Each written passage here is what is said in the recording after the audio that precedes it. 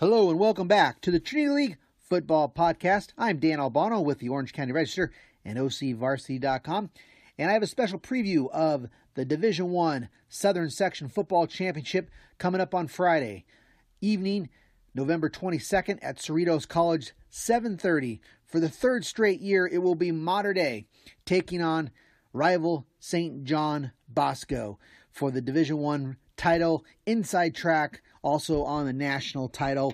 It's a huge matchup with, in the Southern Section and, of course, nationally.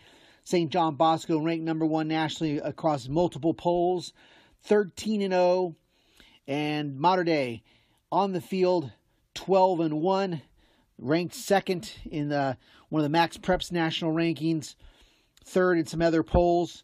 They're 11-2 overall, thanks to courtesy of one forfeit. And this will be the second meeting of these teams this year. St. John Bosco won the Trinity League Showdown October 13th, 41-18. That game was at the Santa Ana Bowl. Almost near perfection for the Braves that evening. It was a postponed game from the previous night because of lightning. But again, that October 13th game won by the Braves, 41-18. So I'm coming to you tonight solo. Had some technical difficulties with recording the podcast, and we had under the weather Scotty Barajas, my faithful partner, but was able to discuss some keys to the game with Scotty and got about 5 or so of his keys to the game for Mater Dei. We'll talk a little bit about some keys to the game for St. John Bosco as well.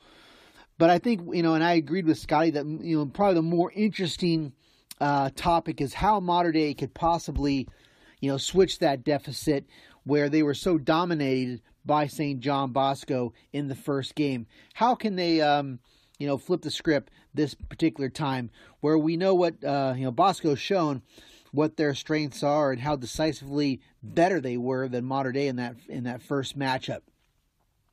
So a couple keys to the game for Mater Dei. Again, we're talking about the Division I championship game coming up on November 23rd, Friday at Cerritos College, 7:30.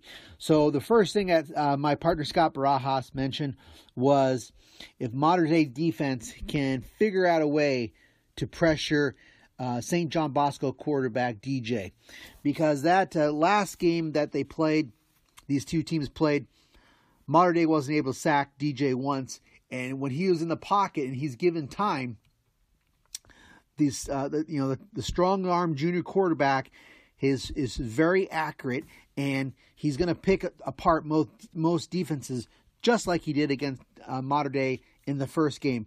He was 15 of 21 for 278 yards, 5 touchdowns, no interceptions. So that's the kind of performance you'll get from DJ if you don't pressure him. Just like, with most quarterbacks, if he's comfortable, he can set his feet. If he can scan the field, he has the arm and the accuracy to deliver those kind of numbers again. He completed just over 70% of his passes. And that was the first thing Scotty gave me as the number one key for Mater Dei.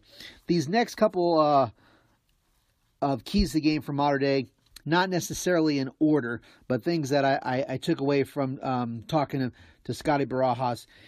One of another keys that he mentioned in the game was the involvement of Sean Dollars for Mater Dei, who is an Oregon committed senior running back who also plays receiver, very versatile player, really an athlete on offense. In the first game, Sean Dollars had 6 carries for 31 yards, and he had 1 catch for 15 yards. No scores for Sean Dollars. The very next game that Mater Dei played was after this loss. They played down in J. Sarah, and the Monarchs made a concerted effort to get Sean Dollars more involved. They'll give him the little pitch sweeps, short little passes as he comes in motion and runs right in front of Bryce Young. He takes a little pitch. So he'll take, that was a play. They'll move him more in the slot. I think they have to get more involved. And I think one of the things that, what Scotty believes is real important why that is important is because of the lack of a true number 2 receiver behind Brew McCoy. That's one thing that Scotty and some other analysts of the modern day offense will say, that there really isn't a number 2 option, and that's really the most talented guy. Most likely is at the receiving end is Sean Dollars. So look to see if Mater Dei can get him involved creatively in the slot, in motion. And obviously some carries. I think that's something I think that's on Mater Dei's mind and St. John Bosco's mind. Coach Jason Negro talked about Sean Dollars and Jacoby Harper as a duo. And while running the ball, there's been some separation. Jacoby Harper it seemed like the number 1 back and has about double the rushing yards, close to about 1,000 yards for Mater Dei. But Sean Dollars is a key for Mater Dei, I believe, and Scotty does believe. So moving on back to Bryce Young. Another thing Scotty mentioned was Bryce Young managing his running ability, his scrambling effectively, where I think that's another big boost that and Scotty and I agree that another big boost for the Mater Dei offenses is Bryce effectively running, not necessarily for those spectacular runs that he's been known for throughout the season, but just to prolong drives, to escape pressure, and when there is open field ahead of him, if he can pick up some first down and extend some drives and pick his spots well. So he was sacked 4 times in the first game by St. John Bosco, but he was also outrushed by DJ. DJ had 10 carries for 39 yards and seemed to have some of those were really well-timed runs off of play action fakes that really extended drives and kept the Mater Dei defense off balance. Bryce Young, 7 carries in the last game, 22 yards. Of course, like we said, he was sacked 4 times. So that's something I think is starting to, that Bryce is starting to grow into, where he is able to make, because of his juking ability, he's able to make some spectacular runs. He had one against St. John Bosco in the first game, about a 42-yard run, and he's had them throughout the season.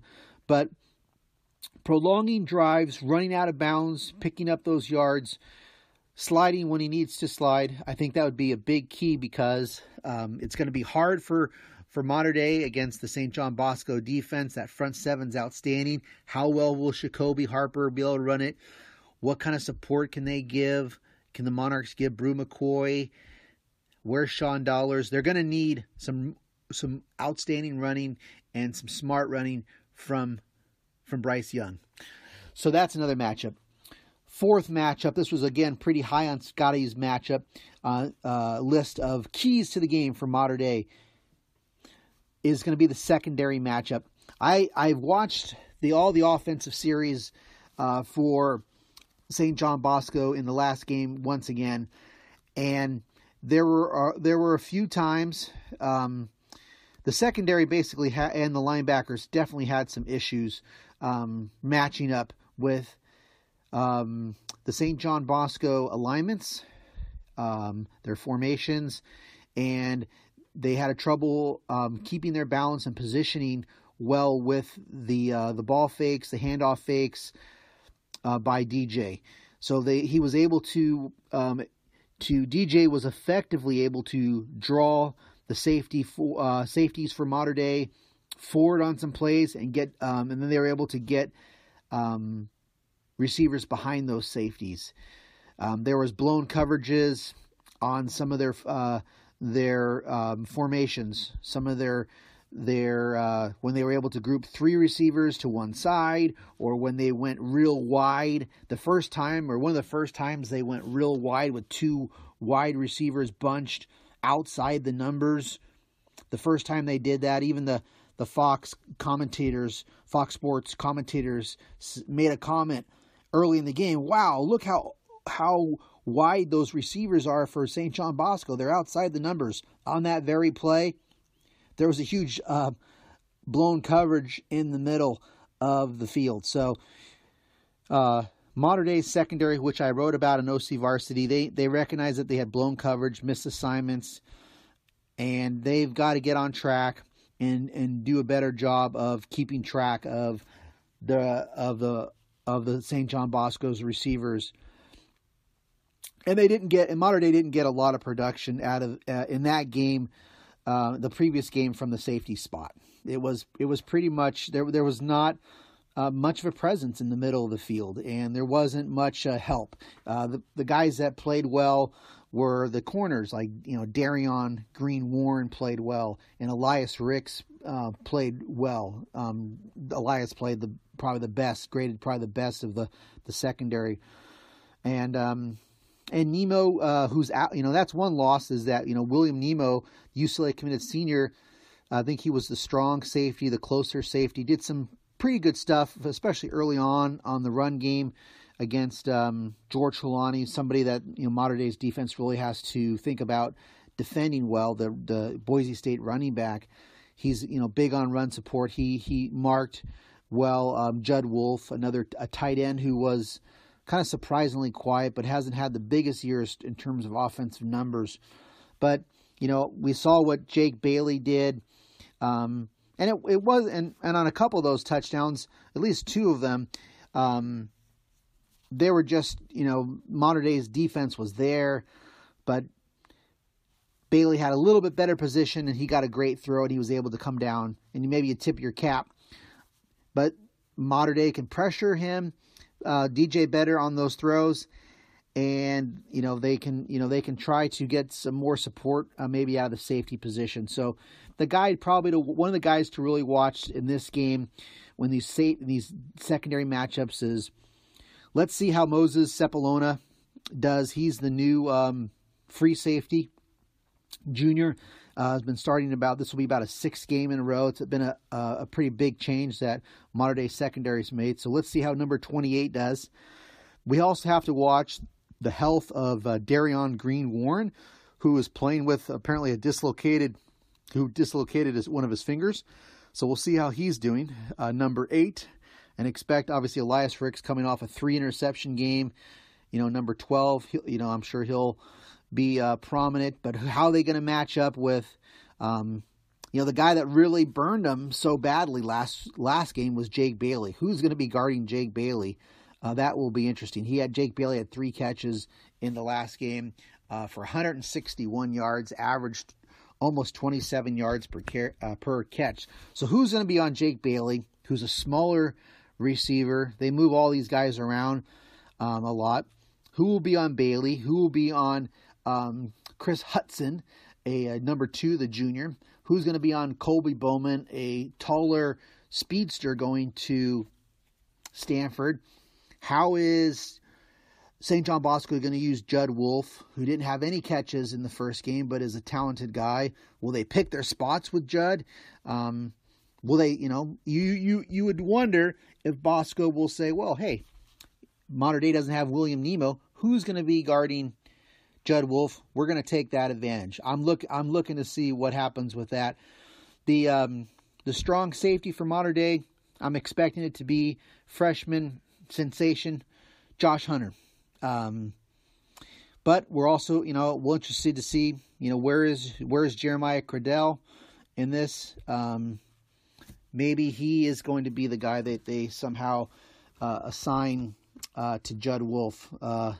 Give Jeremiah, who is a senior, committed to Oregon, give him hey, play run stop, take care of Judd for us. Maybe that's something you can do. Perhaps Mater Dei is going to open up, let's see how many defensive backs they're playing. Are they opening in nickel? Are they playing a 3-man front on the defensive line? How many linebackers are out there? Are they going to get away? Some of the times that they had problems with Bosco, I think, in reviewing the tape with some of their zone coverage, they seem confused on who's got who. And you see on some plays where, in the last game where, like I said, the safeties, they're kind of getting frozen, they're getting drawn, they're not really part of the play. They're, a lot of time, they're on a few times just kind of standing, watching, not really contributing, and and that would go for some outside linebackers. There's some plays that they definitely were frozen and confused on what to do, and that's because the Bosco matchup is so tough. DJ is running it. Bosco came out running the ball well. George Holani was, entering the game, was coming off a huge running game against Jay Serra. Mater Dei's had struggles against the run at times. So that's playing with their mind that they have to be concerned with the run. DJ opens the game running the ball well, but it was all to set up these fakes and then get some coverage. And, so Bosco was able to do what they wanted to do because no pressure. So let's watch those matchups and see how it is. It'll be an interesting chess match because Mater Dei has a lot of personnel to do. There's also, to consider in these matchups, there's also Damani Jackson, a freshman cornerback who's playing well, who could also play some nickel, and Jalen Davies, a sophomore who's doing well, who's also could, be part of the nickel package. So it'll be interesting to see, are they gonna, a lot of these things that I mentioned. And finally, I think, a big key for Mater Dei is going to be the penalties. They're really struggling with the penalties, coming off 21 penalties for 199 against Centennial Corona. So it is weak. This is the 14th game. I honestly think this is the Mater Dei team has struggled with penalties throughout the year, and they haven't been able to shake it. And I would say that I'd be surprised if they could shake it in this final game. So, but if they can, they didn't have any turnovers in the first game, and they've been doing a pretty good job of late of not turning the ball over. I saw Mater Dei play in the quarterfinals against Mission Viejo. They didn't have any turnovers in that game. So they got to, if they could cut down the penalties, that certainly would help. Because against an outstanding team, Coach Rowlandson saying that Mater Dei has to play nearly perfect, clean football to have a chance to win. That's something that, let's see if they can do it, but I kind of have my doubts. I kind of think Mater Dei is going to probably struggle with that, but I think that's something that they're still trying to work on. And when I talked to Scotty, Bosco, they need to, I think they just need to keep doing what they do. They were balanced. They got Holani going later in the game. They didn't run it ball particularly well early in the last game against Mater Dei, but they got him going later. I think their front seven, their offensive line's got to play well and protect. And on defensively, they came up huge on the fourth down conversions. They held Mater Dei 0 for 4. They were big on third down, held Mater Dei for 3 for 12 on third down conversions. So that front seven's got to play well again. Pressure Bryce Young. Do their best they can against Brew McCoy, and that secondary's got to hold up and can't give up big plays and give Mater Dei any confidence that maybe they can attack that secondary. So those are a couple key to the games. I think it's going to be a great game. I think Mater Dei, from mentally, they were surprised and they by Bosco last time. I think they were overconfident. They had looked at that Bosco score against Jay Serra, and they took the Braves too lightly. They were emotionally spent from the IMG game, and they have improved, and they've got a wake-up call since that game, and I think they'll be better. I don't know how Bosco can play as well as they can, but I think they can play as they did in the last game, but I think they can play well enough to get the victory. That's who I'm predicting to win is Bosco in a very close game. And I believe my partner Scott Barajas also picked St. John Bosco. So, but I think it's going to be a great game. I want to thank you all for your listening to our podcast throughout the year. It was a lot of fun. It was a great, exciting year of Trinity League football, and can't wait to talk to you guys once again at some point as we continue to try to grow our podcast. So wherever you are, if you're at the game, enjoy it, or you go to another football game on Friday or Saturday, enjoy it. Thank you for listening, and happy holidays to everybody out there from the Trinity League Football Podcast.